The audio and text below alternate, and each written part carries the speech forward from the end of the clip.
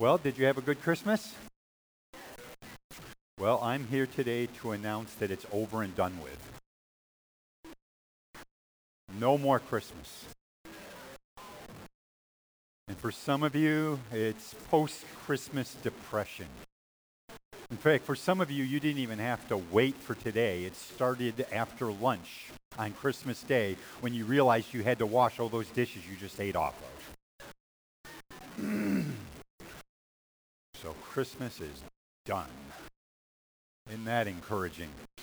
For some people, they don't even need to wait for post-Christmas depression to be negative. It just seems like they're negative all the time. There's little recognition of good, and it seems like they are hyper aware of anything that they consider to be bad. I was thinking this week that complaining has become a type of art form. It's almost like we look at it as a spiritual gift to be able to pick out what's wrong and never see anything that's right or encouraging in life. People complain about everything. These are the things that people complained about this week to me. They complain about the weather. In a very short time span, people complained that it was too cold. I don't know who would ever have done that. All right, it was me. They complain that it's too cold. Other people complain that it's too warm. They complain that there's not enough snow. The other people complain that we have any snow. They complain about the weather. They complain about taxes. They complain about the government. They complain about the service they're going to get at the restaurant they eat lunch at today, and that's before they even went there. They complain about everything. And I know that these things are first world problems, most things we complain about. And somebody's going to say, yeah, well, Pastor Chris, we live in a first world. I know that, but is our first world problems really that bad? Think about it. Not too long ago, I pulled into the drive-through line at McDonald's because I wanted a drink. And I waited 2 minutes at the little stand there, the ATM. I consider it's an ATM because they're supposed to kick out stuff to me. But I waited for 2 minutes. And I said, that's it, I'm done. I drove her out, I pulled up, I parked and went inside because I figured it's got to be faster inside. As I'm standing inside waiting for them to give me my drink, I watched the car that was behind me drive off. I know you've never done that. We open our refrigerator, which is packed full of leftovers from Christmas, and we complain loudly and vehemently there's nothing to eat. Or you got up this morning, you thought, I've got nothing to wear, even though you got clothes for Christmas so much that your closets, which are overflowing, have now made stacks in your bedroom. And you complain that you have nothing to wear. Nothing good to eat. All of this stuff is really reflective of the fact that we don't pay too much attention to the amazing blessings we really have. On a day-by-day basis, God has blessed us, and we just don't see it. We have been looking over the month of December, with one little exception last Sunday. We've been looking at the idea of how can we live more positively in a world that is rampant with negativity.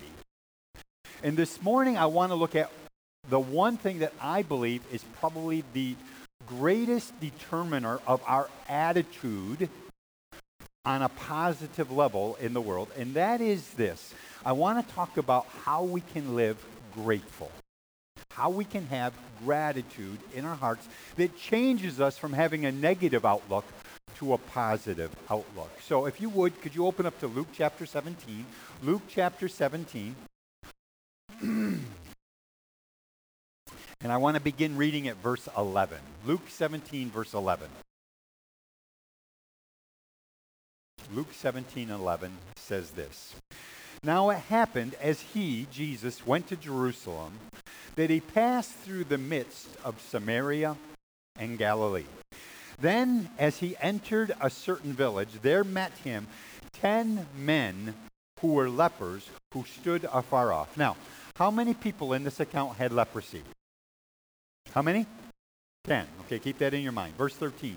They lifted up their voices and said, Jesus, Master, have mercy on us. Now, it would be easy just to go on and read the account. You've read the account yourself probably many times, but I don't know how many of you have actually even looked into what leprosy is and what it was like, especially in their time period.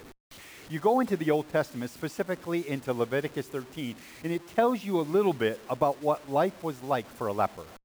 Under the Levitical code, a leper had to rip their clothes so that anyone from a distance could see there is something terribly wrong with you. They had to shave their head, and they had to cover their mouth with a cloth at all times so that when they breathed, they couldn't breathe out the germs of leprosy.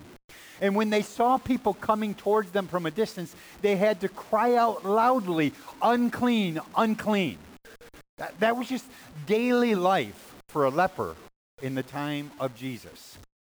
They had sores on their body that just oozed all over the place. They didn't know what it was to have human contact. No hugs, no touches of any kind whatsoever. They lived in communes where they were set off from the rest of the people, and people would come if they had family, and they would leave food on the edge of it, and then they would leave, and their family member who had leprosy would come and perhaps get the food. But for many of them, they had no one. One of the interesting things about leprosy is it actually would cause your extremities, your fingers, your hands, your arms, your feet, your toes, to lose all feeling. There are accounts of lepers who would lay in their beds at night and have rats chew off their toes without feeling it because they had no feelings at all. So that when these lepers, how many were there again? When these lepers cried out to Jesus, "Jesus, Son of God, have mercy upon us," this wasn't just like a passing thing like, "I've got a headache. Could you maybe touch it if you get a chance? If you think about it, that would be nice." This was like life or death to these guys. This was everything to them. And they had heard through the grapevine, something had passed through the community, that Jesus had the power to heal anything. And they cried out and said, "Jesus, Son of David, have mercy upon us." Look at verse 14. So when he saw them, he said to them, "Go show yourselves to the priests." And so it was that as they went, they were cleansed. Now, how many lepers were there? How many went? 10. How many were cleansed or healed? 10. Okay, keep that in your mind. All of them were healed. Verse 15. And one of them, how many? One of them, when he saw that he was healed, returned and with a loud voice glorified God, fell down on his face at his feet, giving him thanks, and he was a Samaritan. Now, 10 of them had leprosy.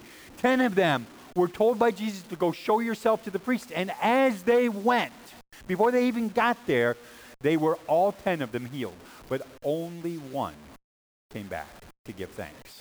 What I want to do over the next just a couple of minutes is give you 3 things about gratitude, ways that we can develop an attitude of gratitude, if you would, that would help us to live more positively in this world. Number 1, I'm just going to go through them fast. I don't want to take real long. We've heard this kind of thing before. But I do think that as we're looking at 2019, we're coming up upon that new year, I think it behooves us to live life a little bit differently than the rest of those people around us who can live so negatively. I was in Walmart, I think it was Walmart recently. I think it was Walmart. And a woman came up to me, and she was standing next to me, too close in my space. And I thought, what's the deal? And so I step away, and she moved up a little bit closer. And I thought, what is with this woman? And finally she said, "Are you Pastor Chris?" And I thought, uh-oh. Who did what? I said, yeah, I am. She goes, "I am one of Marion Miller's caretakers." I said, "Oh." She goes, "I was at your church when you baptized her." I said, "Oh, that scared me to death, I got to tell you. That scared me." I mean, when we're baptizing people, I love baptism. But when we're talking about baptizing a woman of that age, I'm like, I want every hand on deck to make sure she's safe every moment of the time. I'm talking about, I don't even know how old Marianne is today. I think she's like 93 or something like that. Yeah. And it's just like, it was scary. So I said that to the lady. She goes, "Oh, I love your church. I love Marianne." And then she said this. she is so positive all the time. I think that's a great testimony to have at 93, don't you? Don't you wish that was if somebody said your name, don't you wish that the first thing that came into their mind is you are so positive? Not so negative, not so complaining, not so wise and astute that you can pick apart all that's wrong in the world, but that you live life positively. So 3 things I want to give you really quickly about this idea of developing an attitude of gratitude. How do we do it? Number 1, I think we have to recognize and testify daily that every good thing I have comes from God. I think that ought to be first. God is good to us. When I think about, by the way, James says in James 1:17, some of you guys will remember this, every good and perfect gift cometh down from where? Above, from God. Every good and perfect gift cometh down from God. Every good thing you have is a gift from God. And so when I think about this idea of gratitude or its sister characteristic, contentment, this might shock you, but I actually think about my 95-year-old mother-in-law. Some of you probably don't know her. Her name is Maphis Myowin Edwards. She's Myowin? Say it. Moylwyn. I'll never get it. It's Welsh, you know. I never say the names right. They got weird accents over there. But when you go down to see her, I will often, like on Monday nights, we go grocery shopping, and I'll get groceries, and I'll take it down, and I'll put them in her refrigerator, in her cupboard, and things like that, things that she wants. And I'll say to her, so how are you doing? And she'll look at me, and she'll say, same as always. I'm fine. I said, any news? Anything new? She goes, no, it's the same old, same old. I said, but you're okay? She goes, yeah, I'm fine. I'm good. But one of the things that struck me is I was talking to her maybe a week or 2 ago. Karen was away, and so I went down to just check on her, and I was sitting. And I asked her questions, just trying to kind of stir her memory. And I'll ask her questions about what it was like for her growing up. I mean, she grew up in a town where in the whole town, there was one phone. And if you needed to make a call or somebody needed to call you, there was only one phone in the whole town. They didn't have a bathroom in their house. If you wanted to go to the bathroom, which some of us have to once in a while, if you want to do that, you had to walk down this lengthy path to the back of their property where they had an outhouse. No matter what the weather was, it doesn't matter what time of the night it was. I don't know about you, but at my age, I find that I sleep far less than I used to in terms of stretches of time, because I get up. Like last night, you get up 5 times a night. Well, if you want to get up in the night, you go down the path to the outhouse. When she and her husband, we talked about this a little bit, when she and her husband got married, it was during World War II. So they didn't have some sort of fancy meeting room that they had their big wedding in or anything like that. They didn't have a fancy 4-tier wedding cake. The best that they could do was ask friends and family if they could borrow rations from them so they could have a little bit of meat for a wedding kind of dinner that they wanted to have.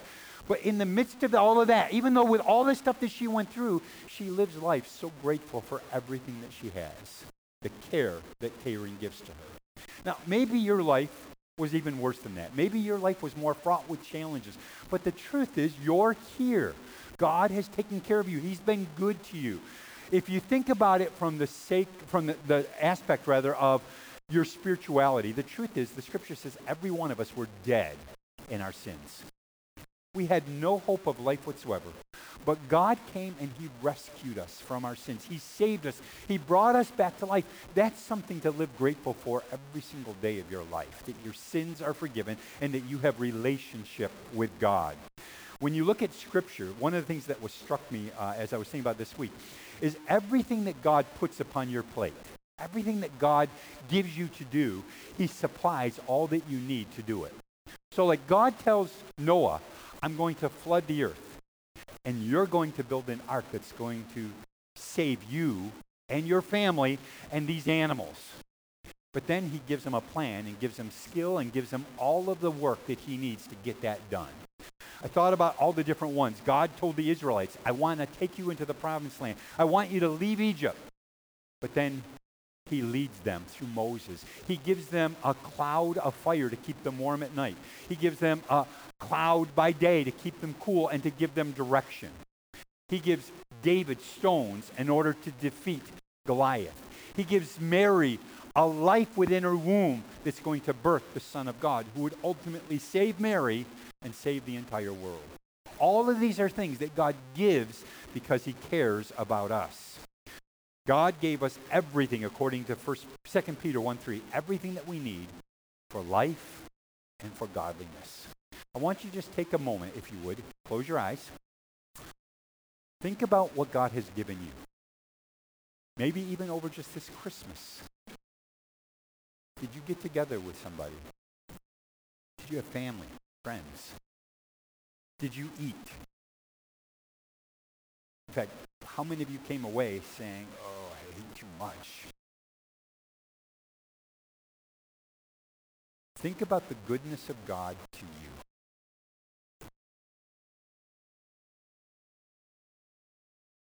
And the truth is, if you lived every single day aware of that, that changes your mindset. That changes your attitude. You can open your eyes. I just want you to live aware of the fact that God is good to you. God will never be not good. God is always good to his people. He's always kind to us.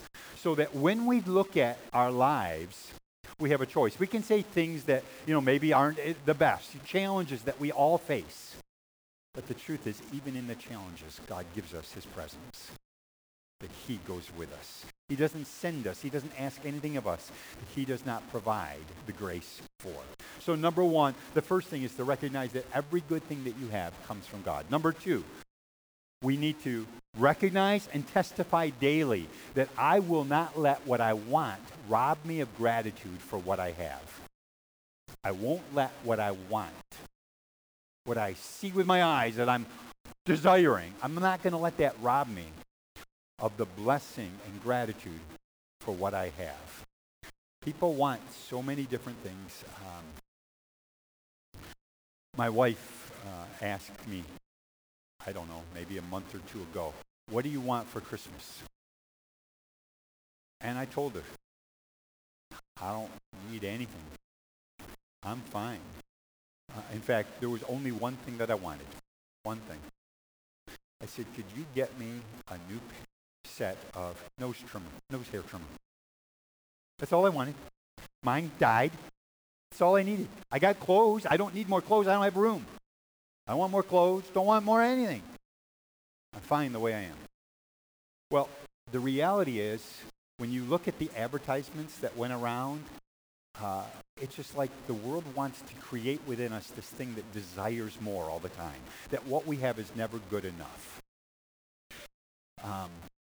Ecclesiastes 6:9 says this, enjoy what you have rather than desiring what you don't have.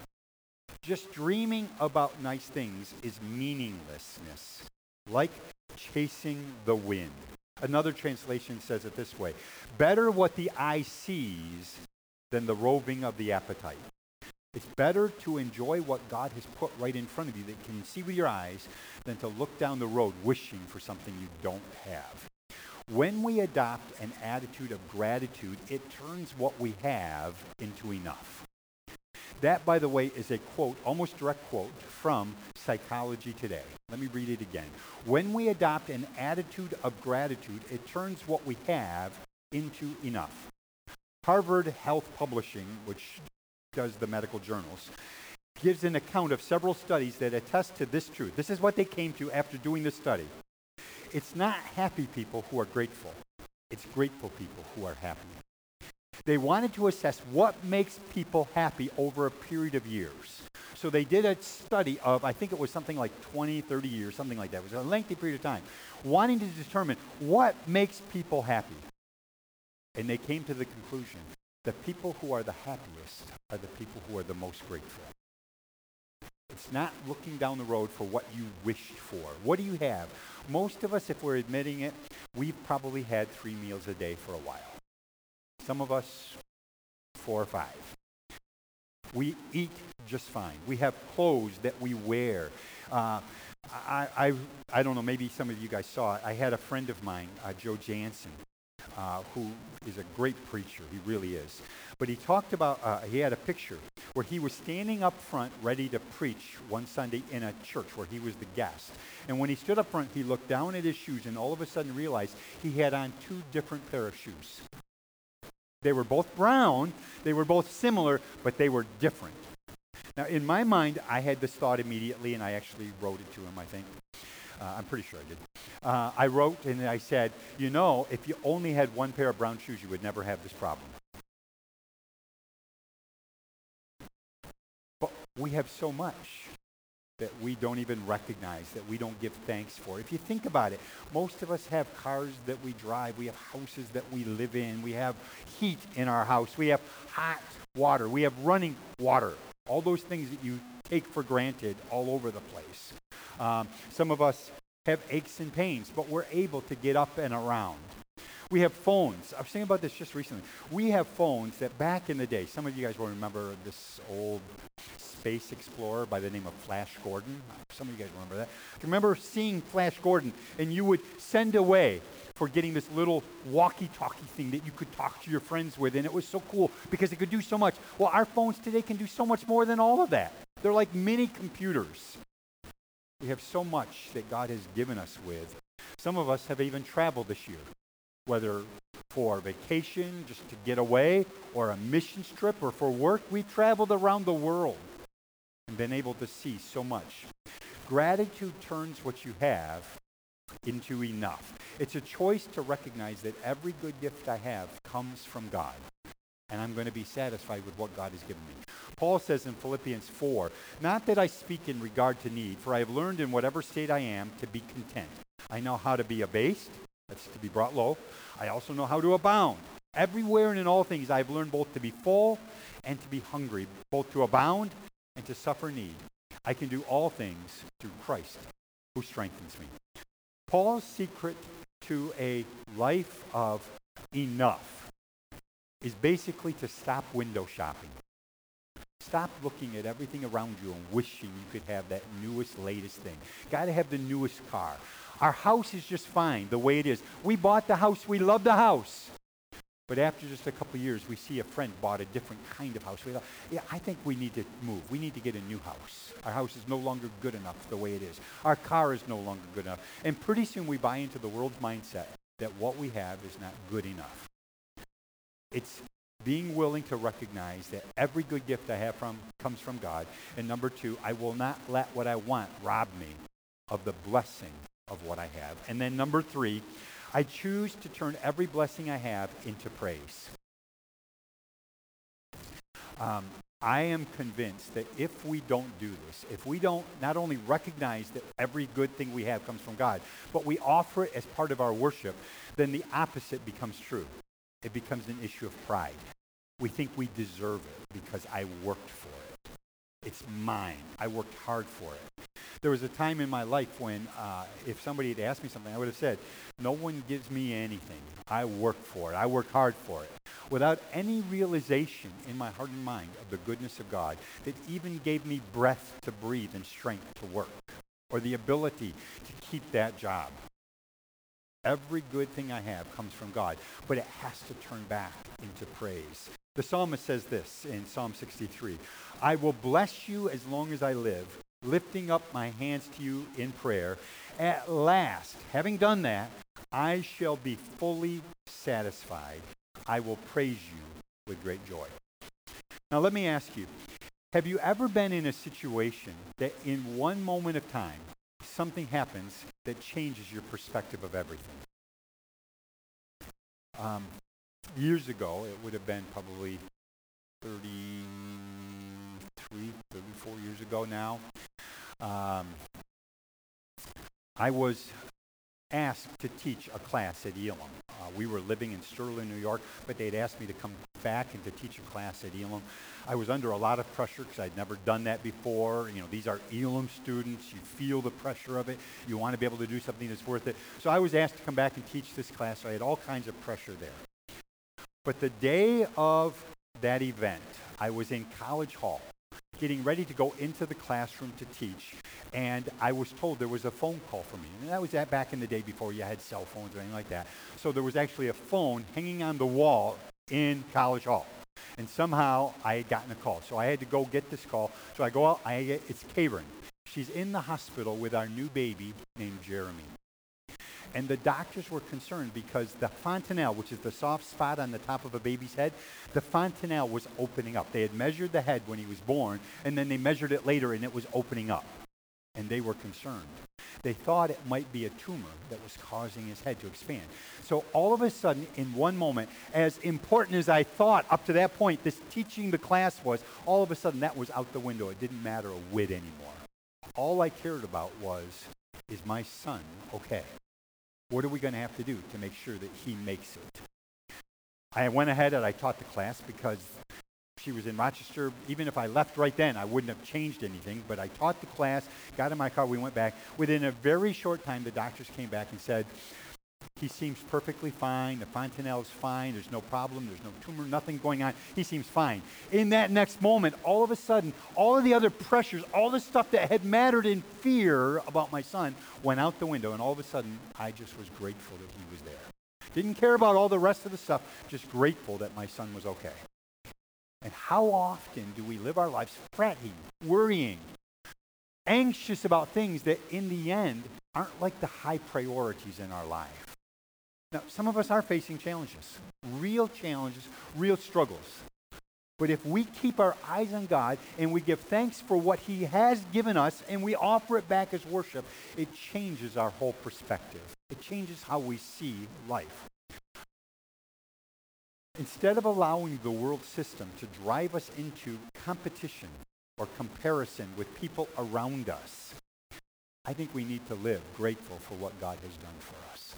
And that changes then our mindset about the rest of our lives, about every challenge that we face. I thought often about Judah. There's not probably a person in this church that does not pray for Judah almost daily. We want him healed. But I got to tell you, as much as I want him healed, I also, every time I go to pray, I give thanks that he's here with us, that we've had these days, these years together. I think I go back to especially one instance. It was my birthday, and we had a fellowship dinner for the church. And the kids, Ashley had the little kids make cards for me. And they brought me all these cards. And then Judah brought me his card. And he had this most impish look on his face. I mean, it was like, I've done something, you're going to love this, Pastor. I did something that's so funny. And he's looking at me, smiling so big. That's how I think of Judah.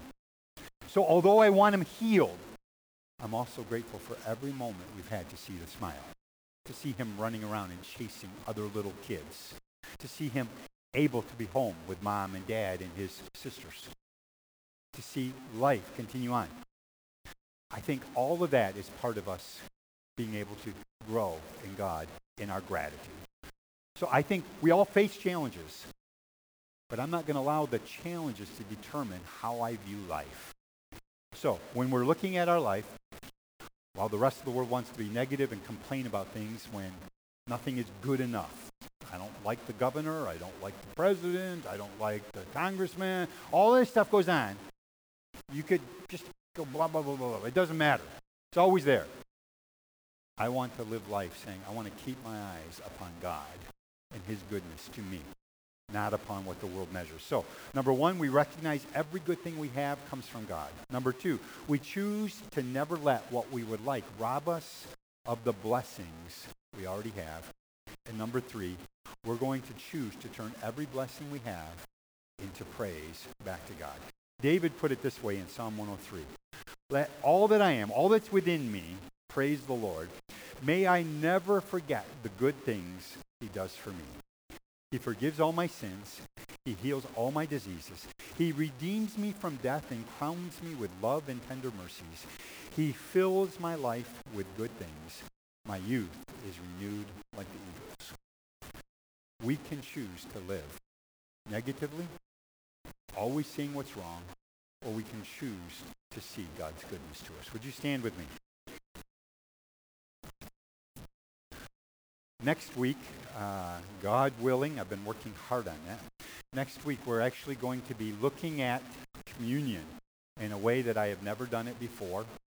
I hope and pray that it will be impactful and instructive for all of us.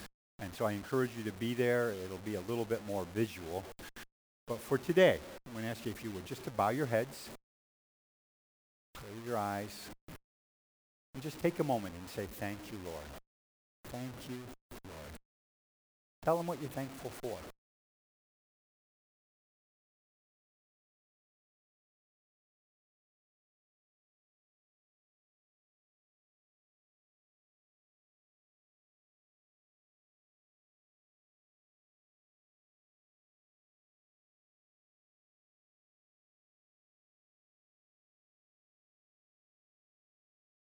Just give thanks to the Lord for his many blessings. Offer them as praise back to him. He's been kind to you. You're here today.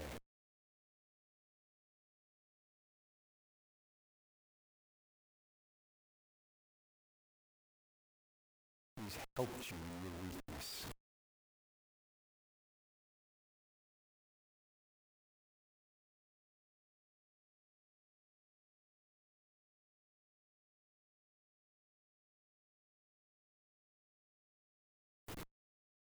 He's blessed you, even with this family. I was thinking about it this morning as we were praying.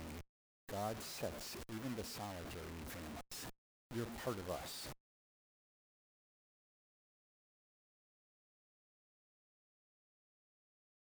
You're never alone because he's with you. Father, in Jesus' name, we come to you today and we recognize a very, very simple message. But Lord, it's easy for us to forget sometimes how good you really have been to us. We get so focused on what we don't have that we wish we did, or we see what others have. So Lord, we don't want to live life that way. We want to live grateful and with hope in our hearts, positive in this world, encouraging people, being able to build up rather than tear down. Lord, cause us to be a kind of people that so live our lives positively that it becomes attractive to the world, that they say, there's something different about you. You live and work in the same place I do, but you seem to have a different attitude. Help us to live grateful for your many blessings, your kindnesses, your goodness to us. You're always good. You're always perfectly good. And everything you do is perfectly good. Lord, cause us to be a people who live with daily gratitude for your many kindnesses. We ask it in the name of Christ. Amen. Amen. God bless you. Have a good rest of your day. And